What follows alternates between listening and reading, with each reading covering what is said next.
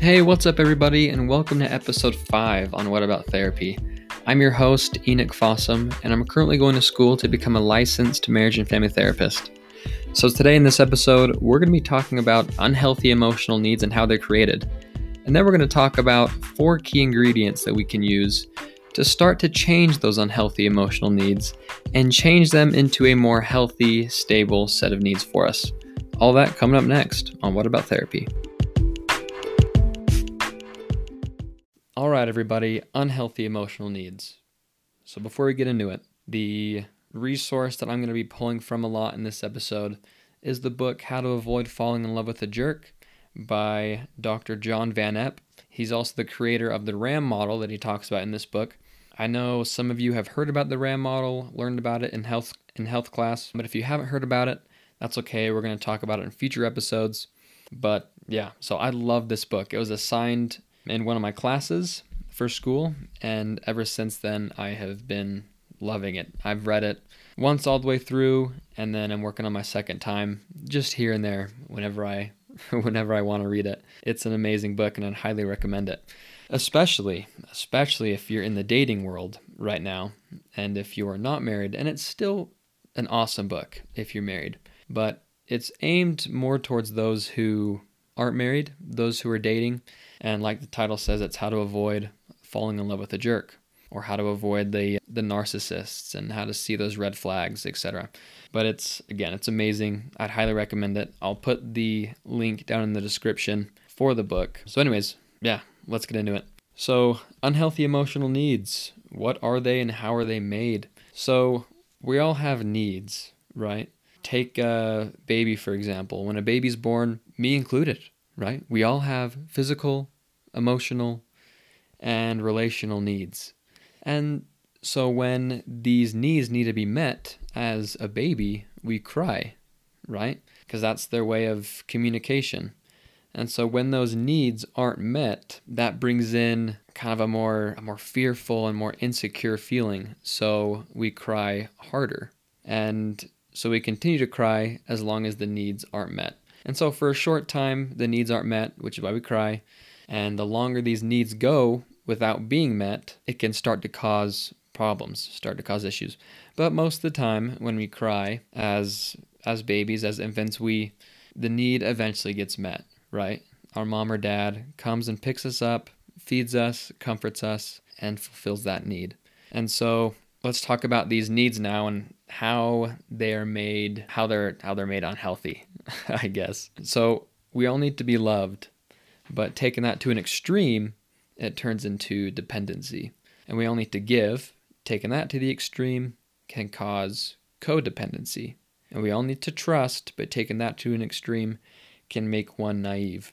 And then last one, we all need to test trust, yet when someone cannot stop testing, that person starts to border on the line of paranoia. Does that make sense? Excuse me. And so all these needs, taken to extremes, start to cause unhealthy needs. And also when these needs aren't met, that also forms that unhealthy need, that unhealthy habit. So the fulfillment of a need prompts growth and stimulates the development and confidence that the next need will be fulfilled. So as we are infants, when our needs are met repeatedly, that forms a confidence within us that says, oh, so when I have a need, it'll be fulfilled. Like, awesome. And so that confidence forms the foundation of the child's self-image, of our self-image.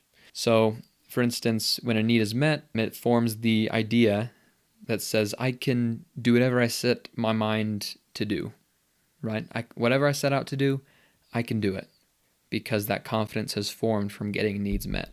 And it also forms the belief about our environment and about our world. So, for instance, like this environment is a safe place because my needs are usually met.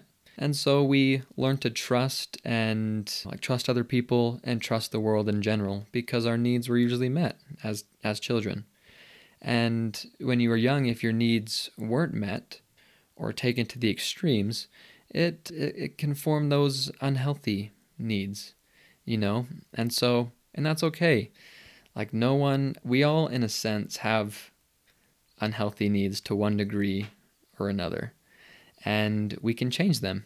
So there's this study that I want to read in the book. So Dr. Van Epp talks about this, this study that was done by psychologist Harry Harlow.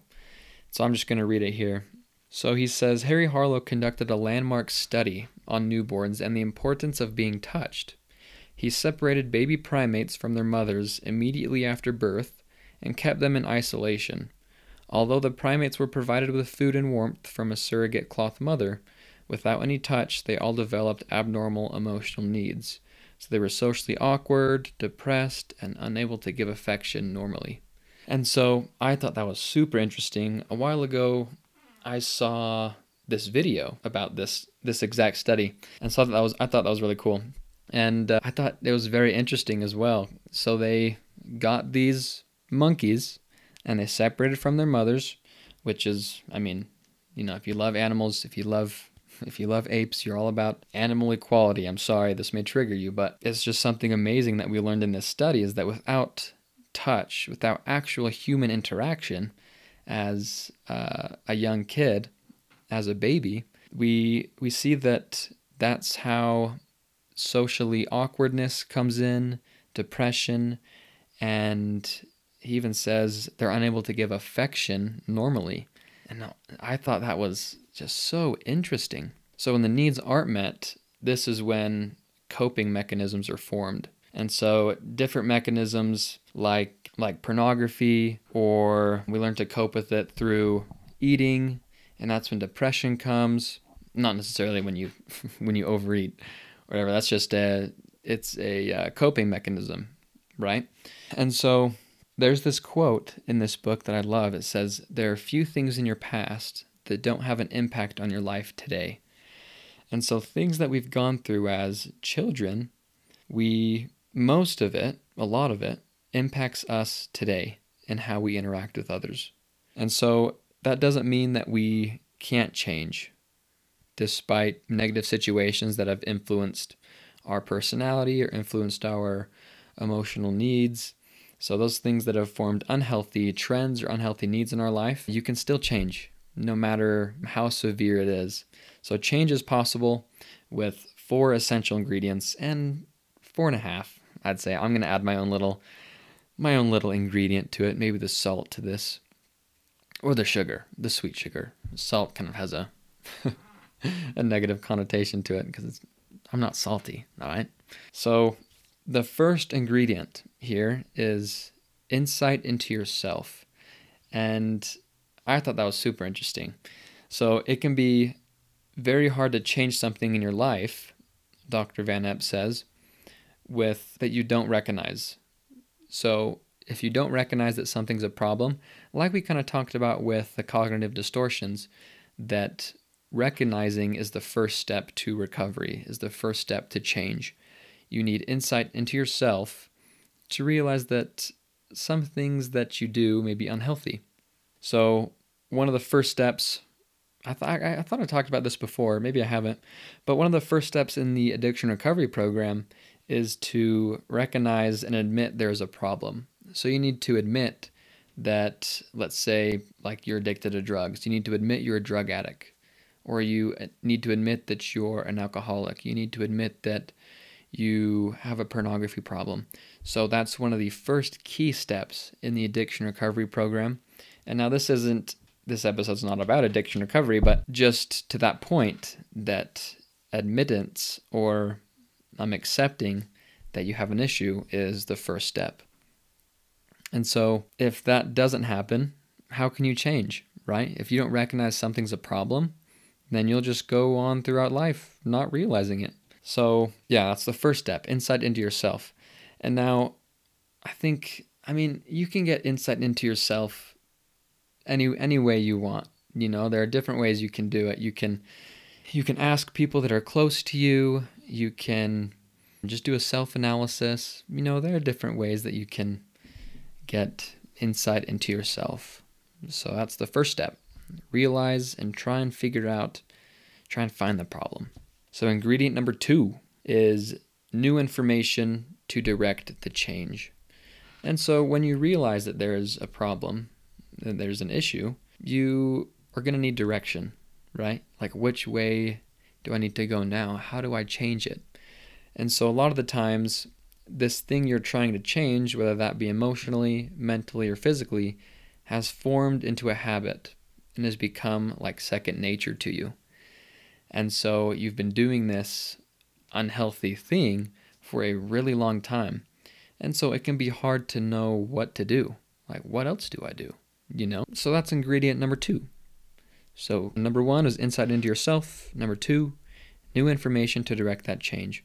And so you can get that new information through many different ways. It's like through a podcast, like this episode, or you can read, you can, like if it's something you learn in school, or videos you watch on YouTube, or if you go to therapy, the therapist's advice to you, you can get this new information, especially nowadays, honestly, with the internet and everything. You can find new information everywhere. We're surrounded by it. We just have to look for it.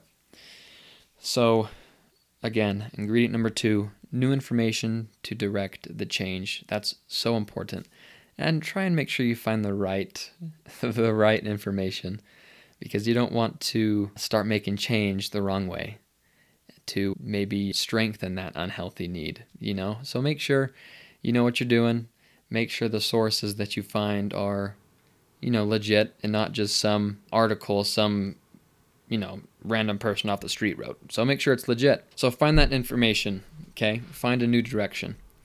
The third ingredient is motivation. So one of my favorite quotes, I don't know who said it. A lot of people say it. A lot of motivational speakers say it. They say, motivation is not a feeling, but it's a decision. And I think that is so powerful, because a lot of us feel motivated sometimes, right? Like me, for instance, I'm doing my best to wake up earlier. And when I set my mind to it, like the day before, a couple days before, like, oh, I'm gonna start going to the gym every morning at 5 a.m, and I'm just gonna do it. I feel super motivated then. Or I watch a weightlifting video. I'm like, dang, like, let's go. That's gonna be me. Wake up at 5 a.m. every morning, get to the grind, the hustle, So we feel that motivation, and it's really easy to really act in the moment when you're feeling motivated. But if you're anything like me, when you wake up in the morning, you're like, well, I actually feel like garbage right now, so I'm not going to go. Or I feel super tired, I'm not going to go.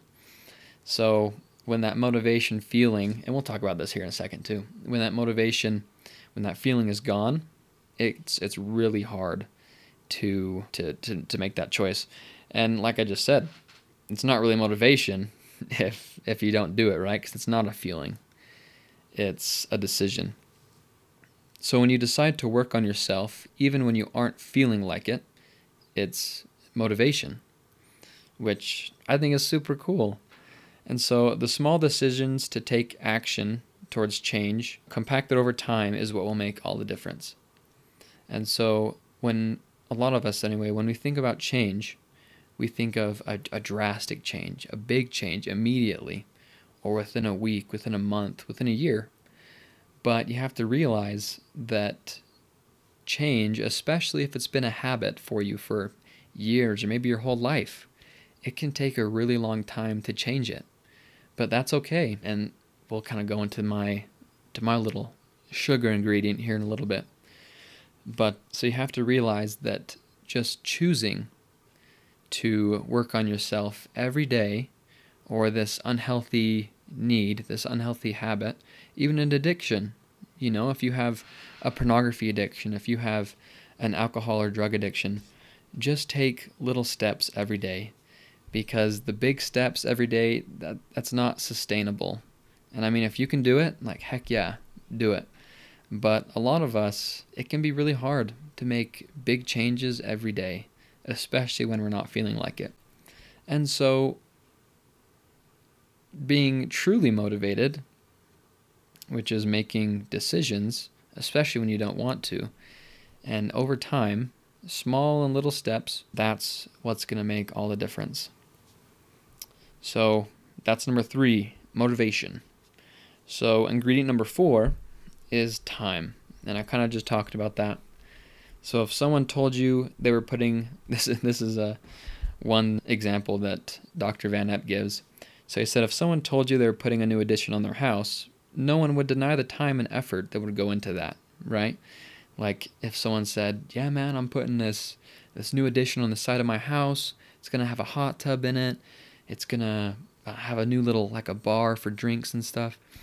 No, you wouldn't expect them to finish it the next day, right? Or even a month later. You would expect it to take quite a while, especially if they're just doing it by themselves. And so Van Epp says it would be silly if someone expected the addition to be completed without time and without effort. So, as with physical construction, personal change takes time and effort as well. And that kind of just goes into my little ingredient is patience. Now that can go along with time as well. And so that's why I said like 4.5 ingredients. But so you need to be patient with yourself, because the same, like with motivation, it can take a long time, really long time to change. Again, like if it's been a habit, it can be really hard. And so you need to learn to be patient with yourself. And a lot of the times when we're working on change and we mess up, that brings in a lot of cognitive distortions. And so learn to recognize those distortions and learn to love yourself and to be patient with yourself and to realize that this change that you're trying to do will take time, and that's okay. As long as you're taking these little steps every day, that's really all that matters in the end, right? Because eventually you'll get there. You will, if you just keep working on it day in and day out. But it needs to be a sustainable amount. And so those little steps each and every day is what matters. And so when there's no patience, you tend to rush things and not focus on the details. Like if you're, I don't know. There are a million examples that you can use with rushing things and missing the details. Like on the addition, right? To make a new addition to your house, if you just rush it and try and get it done in a day or a week, you are probably going to miss some extra screws, some extra support to the building, and it'll probably topple over the next day or when you think you're done because you rushed it. And even though I guess really support's not really a detail, it's a core foundation, right? Literally, it's the foundation of the building itself. And so when you just take time, slow down, have patience, you can take time to focus on the detail and to get it right the first time. Because I don't know about you, but having to do things over and over and over again because you keep messing up can kind of get annoying. And so when you slow down, you can focus on the details and do your best to get it right the first time, to change this unhealthy need and to form a healthy need the right way. And to do it the right way, it'll take time and it will take patience. Oh, sorry, it's my phone. I'm going to turn this on silent. So Van Epp goes on to say, I love what he says here. He says change requires a deep-seated conviction to make lasting change. It can be hard to tell which you're feeling, what he's saying here is for example, let's see. Oh, that's what didn't make any sense. I totally skipped something. So he goes on to say that change for a short time is easy when driven by panic, fear, grief, or anger. So when you're driven by these strong emotions, change can be easy for a time. So like when someone comes out and says like, oh, you have this unhealthy need, like you are super dependent, super codependent, or whatever it be, right? You can be driven by a strong emotional feeling, like let's say fear or panic. You start to panic. So you're like, oh my gosh, like I didn't know I had this unhealthy emotional need. And so you start to change. And that change can go on for even a month, right? And then all of a sudden, when that feeling kind of dissipates, that change kind of stops. And you start to revert back to your original ways. So when the dust settles, when you're driven by those emotional needs, those strong emotions like fear, panic, grief, or anger, when the dust settles, the change that was motivated by those feelings will slowly go away and you'll resort to your old ways. And so, like I said earlier, before I skip this, Van Epp says, change requires a deep-seated conviction to make lasting change. And so, in the moment, it can be hard to tell which of those you are feeling to change, right? Like, are you feeling the deep-seated conviction, or are you driven by those strong emotions? And so, what he says is that time is the best teller and proof of change. And I love that, because if someone says that they're going to change, and in this book that I'm referencing, he's talking about a couple who the spouse said that they're going to change, and they were driven by this panic, and so they changed for a little bit, and so the other spouse stayed together because they started to see some change. But once that feeling dissipated, they started to go back to their normal ways. And so it can be hard to see and tell if someone is driven by the deep-seated conviction or just driven by strong emotions in the moment. And so the best way to tell is time. And again, I know that can be really frustrating, especially if you're working on like an unhealthy emotional need or working on an addiction. It can just be so tedious and just annoying how long it can take. But it's like there's no going around it. Time is the best teller and proof of the change. And so, yeah, let's go over those ingredients real quick. Again, so insight into yourself is ingredient number 1. Number 2 is new information to direct the change. 3 is motivation. 4 is time. 4.5, 5 is patience. And so with those ingredients, you can start to change those unhealthy emotional needs and start to form healthier needs. And as I've been able to gain insight to myself with reflection or asking my wife, it's really, really insightful, and I'm able to work on myself and to change. And I've seen a huge improvement in myself. And with that comes more self-love, it comes more motivation, comes more confidence. And so as you start to form these healthy needs, you'll start to become a more confident individual, and your life will just start to get better. It's amazing. And just remember to have patience. It's okay, especially if you're struggling right now with any issue, with unhealthy emotional needs, or with an addiction, with marital problems, with problems in your relationships. Like, you can change, and it's okay. All right? You're not a flawed human being. Remember those cognitive distortions. You're not flawed. It's okay. And it may be tough, but you can do it. You can change.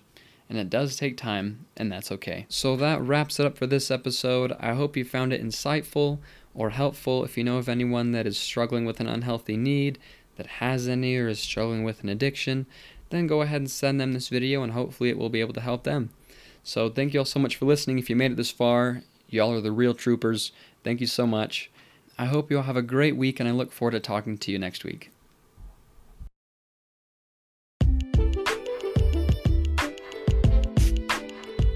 Thank you so much for listening to this episode. If you liked it, please leave a rating and review. That would mean the world to me. That's how I'll be able to reach and help as many people as I possibly can.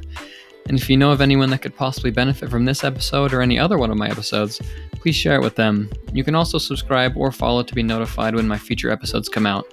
Thank you all so much for your support, and I'll see you in the next episode. Peace.